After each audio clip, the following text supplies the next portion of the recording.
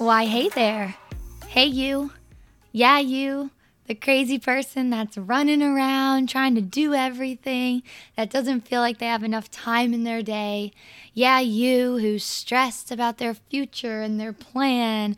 Yeah, you who's on the run, that's running out the door carrying 3 different bags and a water bottle and your keys and your purse is falling out. Yeah, you who just doesn't have enough time.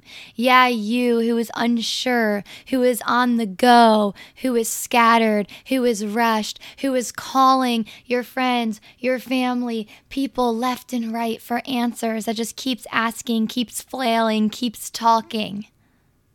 Yeah, you. It's Jules. And I have a good reminder for you today. It's a reminder that we got to put into practice. We have got to chill. Yes, you. Hi. Please take a chill pill. Relax your shoulders and give me a smile. I'm smiling at you. Give me a smile. Let me see your teeth. Turn your cheeks upward for a second. Smile. It's all going to be okay. You're going to be good. We need to chill. We need to be still and know. I tell my yoga classes this so often, and most of the times my messages, my podcast, like what I'm speaking is just a reflection of my words that I'm telling myself in this season of life. So this message I actually was doing a few months ago, and it was the words that I really needed at that time. And it's crazy because now looking back, I'm smiling because I took my advice and God really interceded, and now awesome things are happening. And I'm so freaking excited and I can't wait to tell you about it, but you got to wait a few months. Ha ha ha. Gonna get interesting. Get excited. But anyways, be still and know.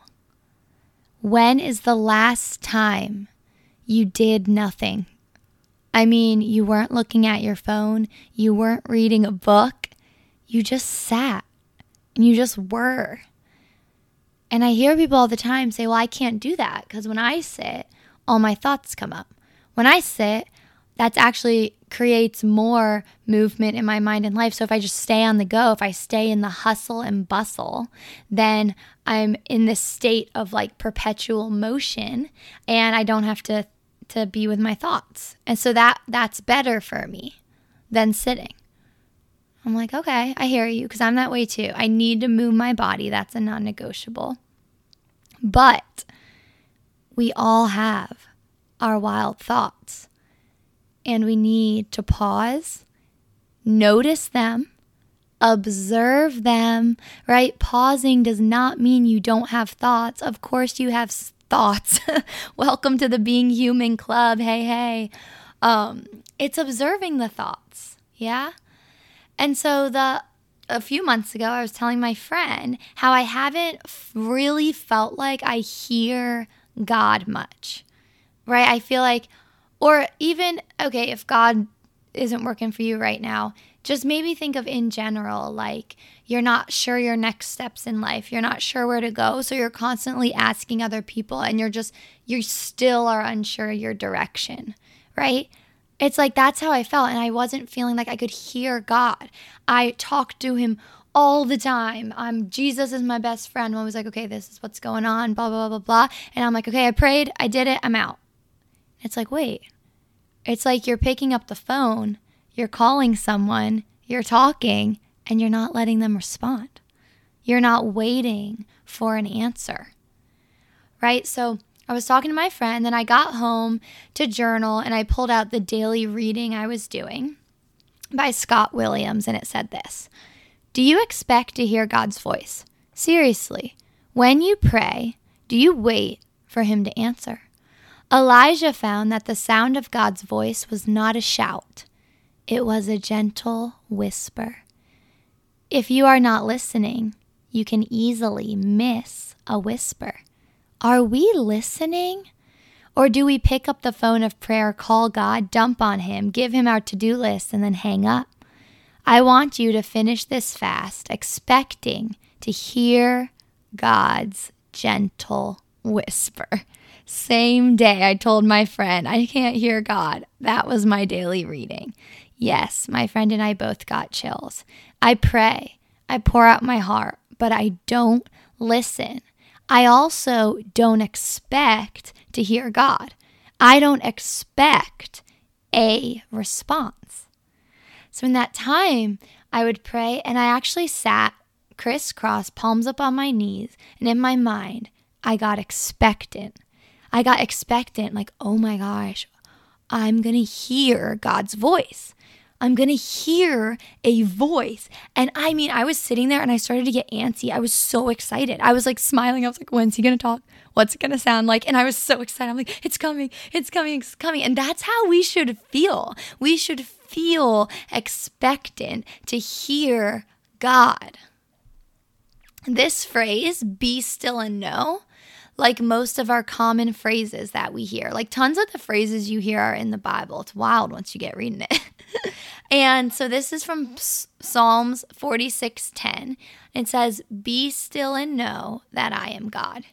It's wild because my dad actually told me that years ago, when I was getting my driver's license and I had to do the parallel parking, I was so anxious. And I actually grew up anxious. There were seasons of my life, certain areas where I would put insane pressure on myself to be perfect. And that's how I was actually as a student too, and a test taker. Like I would not accept getting a B.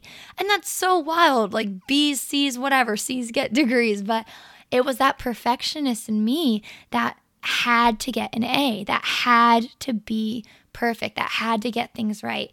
And so even when it came to the SATs, I was like obsessed with like going to an Ivy League college, and like I don't know why, it was just in me that I needed a perfect SAT score. And I remember being in my room the night before I took the test, and really I had a panic attack. I called my mom up, and it was like under my skin.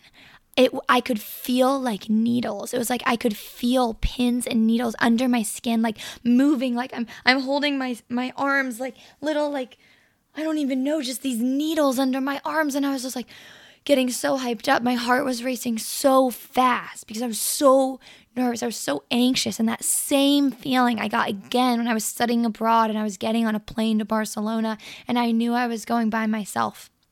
I did not know one person. I was getting on a plane by myself to Barcelona, not having a friend. And I got that same anxious feeling. And it's crazy because I have not had that in years. And it just brings tears to my eyes because I think when my relationship with God grew to a level where I didn't feel stress, I don't feel stress. There's like maybe hiccups here or there, but it's really freeing that I can even tell you those words, right? Because in my body, when I was feeling those pins and needles, when I would get crazy anxious about taking a test, about doing these things, I never thought I could be freed from that. And I was. And for me, it was in really knowing God and knowing His words, because every part of me doesn't feel in control, and it's just not up to me. But anyway, that's a different story. I'm getting a little off track, but interesting. Okay. So my dad told me that when I was getting my driver's license test, I felt really anxious, and it completely calmed me. So that would be a phrase like anytime I got, be still and know that I am God. Be still and know that I am God. Be still and know that I am God, that I am in control, that I got you, my sweet child. I got you. You don't need to worry. Liz Ald, I think is how you say her name, wrote, another way to interpret this is be still as a gentle suggestion, and that the meaning in this psalm leads itself more to the meaning, rather than be still, it's cease striving, it's stop. And more specifically in this context, it's stop fighting, which is directed towards the enemies of the people of God. The people of God should interpret the command for themselves to read more like snap out of it. Wake up. Stop feeling. Acknowledge who your God is and be in awe. That gave me chills. That's good. Be in awe. In Glennon Doyle's book, Untamed, it's a really good book. She has an entire section that says, be still and know. She writes, stop moving, stop talking, stop searching, stop panicking, stop flailing. If you just stop doing, you'll start knowing. Continued, this seems like magical nonsense, but desperate women take desperate measures. I decided to experiment. After the kids left for school, I shut myself in my closet, sat down on a towel, closed my eyes, and did nothing but breathe. At first, each 10-minute session felt 10 hours long. I checked my phone every few minutes, planned my grocery list, and mentally redecorated my living room. The only things I seemed to know on the floor were that I was hungry and itchy and suddenly desperate to fold laundry and reorganize my pantry. I was an input junkie thrown into detox. I was tempted to quit every second, but I was stern with myself. 10 minutes a day is not too long to spend finding yourself, Glennon. For God's sake, you spend 80 minutes a day finding your keys. After a few weeks like a gymnast who is able to stretch deeper after each training, I began to feel myself dropping lower during each closet section. Eventually, I sank deep enough to find a new level inside me that I'd never known existed. There, underneath, low, deep, quiet, still. There are no voices there, not even my own. All I can hear down there is my breath. It was as though I'd been drowning, and in my panic, I had been gasping for air, calling for a rescue, and flailing on the surface. But what I really needed to do to save myself was let myself sink. It struck me that this is why we say to people, calm down. Because beneath the noise of the pounding, swirling surf is a place where all is quiet and clear.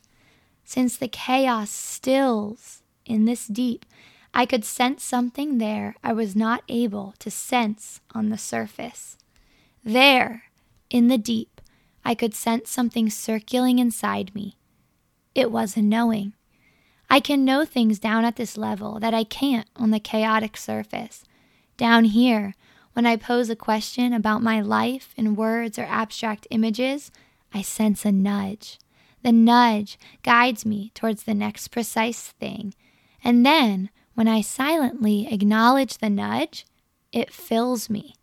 The knowing feels like warm, liquid gold filling my veins and solidifying just enough to make me feel steady, certain. What I learned, even though I'm afraid to say it, is that God lives in this deepness inside me. When I recognize God's presence and guidance, God celebrates by flooding me with warm, liquid gold. Glennon continues, I have learned that if I want to rise, I have to sink first. I have to search for and depend upon the voice of inner wisdom instead of voices of outer approval. This saves me from living someone else's life. It also saves me a hell of a lot of time and energy.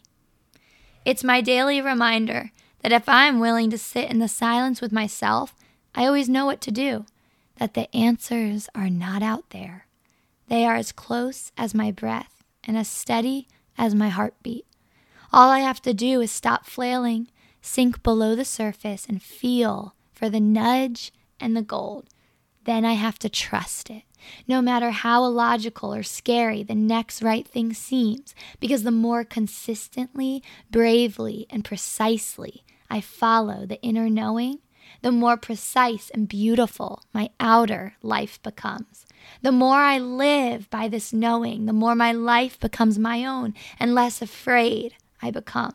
I trust that the knowing will go with me wherever I go, nudging me towards the next thing, one thing at a time, guiding me all the way home. I love how Glennon says, nudging me towards the next thing, one thing at a time. Because God is never going to reveal a 10-day plan or even a 2-month plan. If God did that from day one, would we ever talk to God? Would we ever seek him? Would we ever surrender to God? No. That's why God requires us to come back, to keep talking, to keep being still and knowing and repeating, I am God. Be still and know that I am God. And just as Glennon says, you'll be nudged. You'll be filled with that warm liquid gold. You'll start to ease your breath. You'll feel more steady. You'll come afloat. But you can't do it once.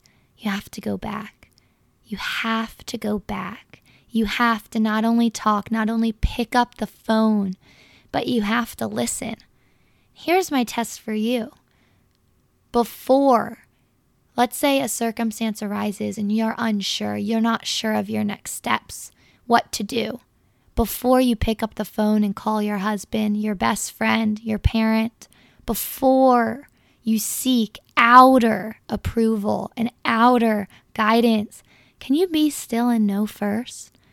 Can you pray first? I mean first, not second, not fifth. Because if you continue to make the first person you go to someone in your life, someone outside of God, you are going to continue receiving advice from other people that aren't in your shoes, that haven't walked the trails that you've walked, that haven't even done the inner work that you've done that can guide you in a different direction than where they've guided, right? Don't take advice from people that haven't walked where you are walking. Before you seek approval from someone else, because then, just as Glennon said, you'll keep living someone else's life. First, seek God. First, seek divine guidance. Then, be still. Then trust. Then maybe you have a few people that are your people that believe in you, that are safe, and you call them. Glennon writes, how to know. A moment of uncertainty arises. Breathe, turn inward, sink. Her sink is her closet meditating. Feel around for the knowing. And she also says for God. Do the next thing it nudges you toward. Let it stand. Don't explain. Repeat forever. For the rest of your life, continue to shorten the gap between the knowing and the doing. Mic drop. When I was in a season of very intense prayer, intense be still and know, trying to listen to God, just feel close, and also a season of waiting. I was really waiting on that nudge. The gap for me between the knowing and the doing was really long because my doing was a huge life change. So I needed to make sure it was sent by God. I would listen to 2 songs by Maverick City Music every single day. One was Keep Praying, and the lyrics say, every prayer today is a seed for tomorrow. Keep praying. Hold on to the faith and the blessing will follow. Keep praying. We are living proof of what holding on can do. He sees every tear that's falling. He can feel the pain and burdens. He hears every cry to heaven. Let it rise. Don't grow weary. Keep believing, for in due season, you're gonna see it. Don't give up. There's no way he could let you down. So keep your head up, knees to the ground. Don't give up. Don't you ever give up. We are living proof of what holding on can do. Keep praying. Keep praying. The other song by Maverick City Music is Wait on You. It says, I'm going to wait on you. I've tasted your goodness. I'll trust in your promise. I'm going to wait on you. I know you've ordered every step. You are the author, but there's no predicting what is next. But you hold the future, and all the questions, they come second to the one I know is true. Yeah, you've always been true, so I'm gonna wait on you. Be still and know. Wait on God. Keep praying, and then move and do and trust. That's what I want to close this podcast with. We be still and know, and then we got to trust that we've done the stillness. We've done the listening. And now, once we feel that inner nudge of just the next step, not the 10-year plan, not even the 2-year plan, the next step, the next place we've been nudged to, we move. We take action, we step forward, and we trust. Because when we want something, most of us want it right away. And the last thing we want to hear is things take time. But it's so true. Something I'm working on is my patience, because I get excited and I just want to move. I want it right away. And I love my yoga practice because it reflects nature. And it's a beautiful reminder that nothing blooms all year round. Nature does not hurry, yet everything is accomplished.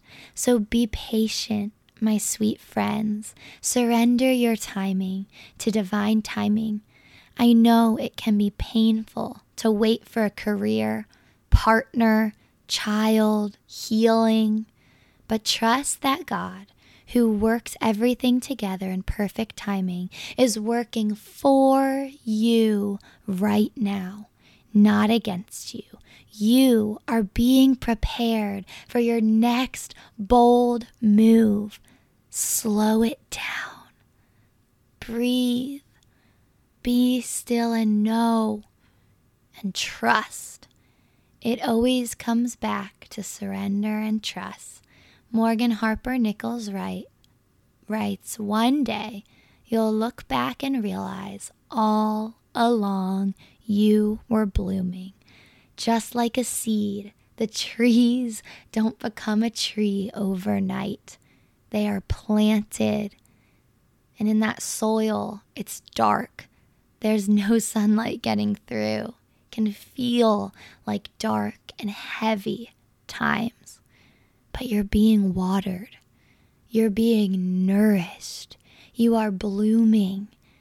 Day by day, that seed grows. Soon it sprouts out of the ground and you see some sunlight, right? An oak tree didn't just become a firm and tall and gorgeous oak tree. There were trials.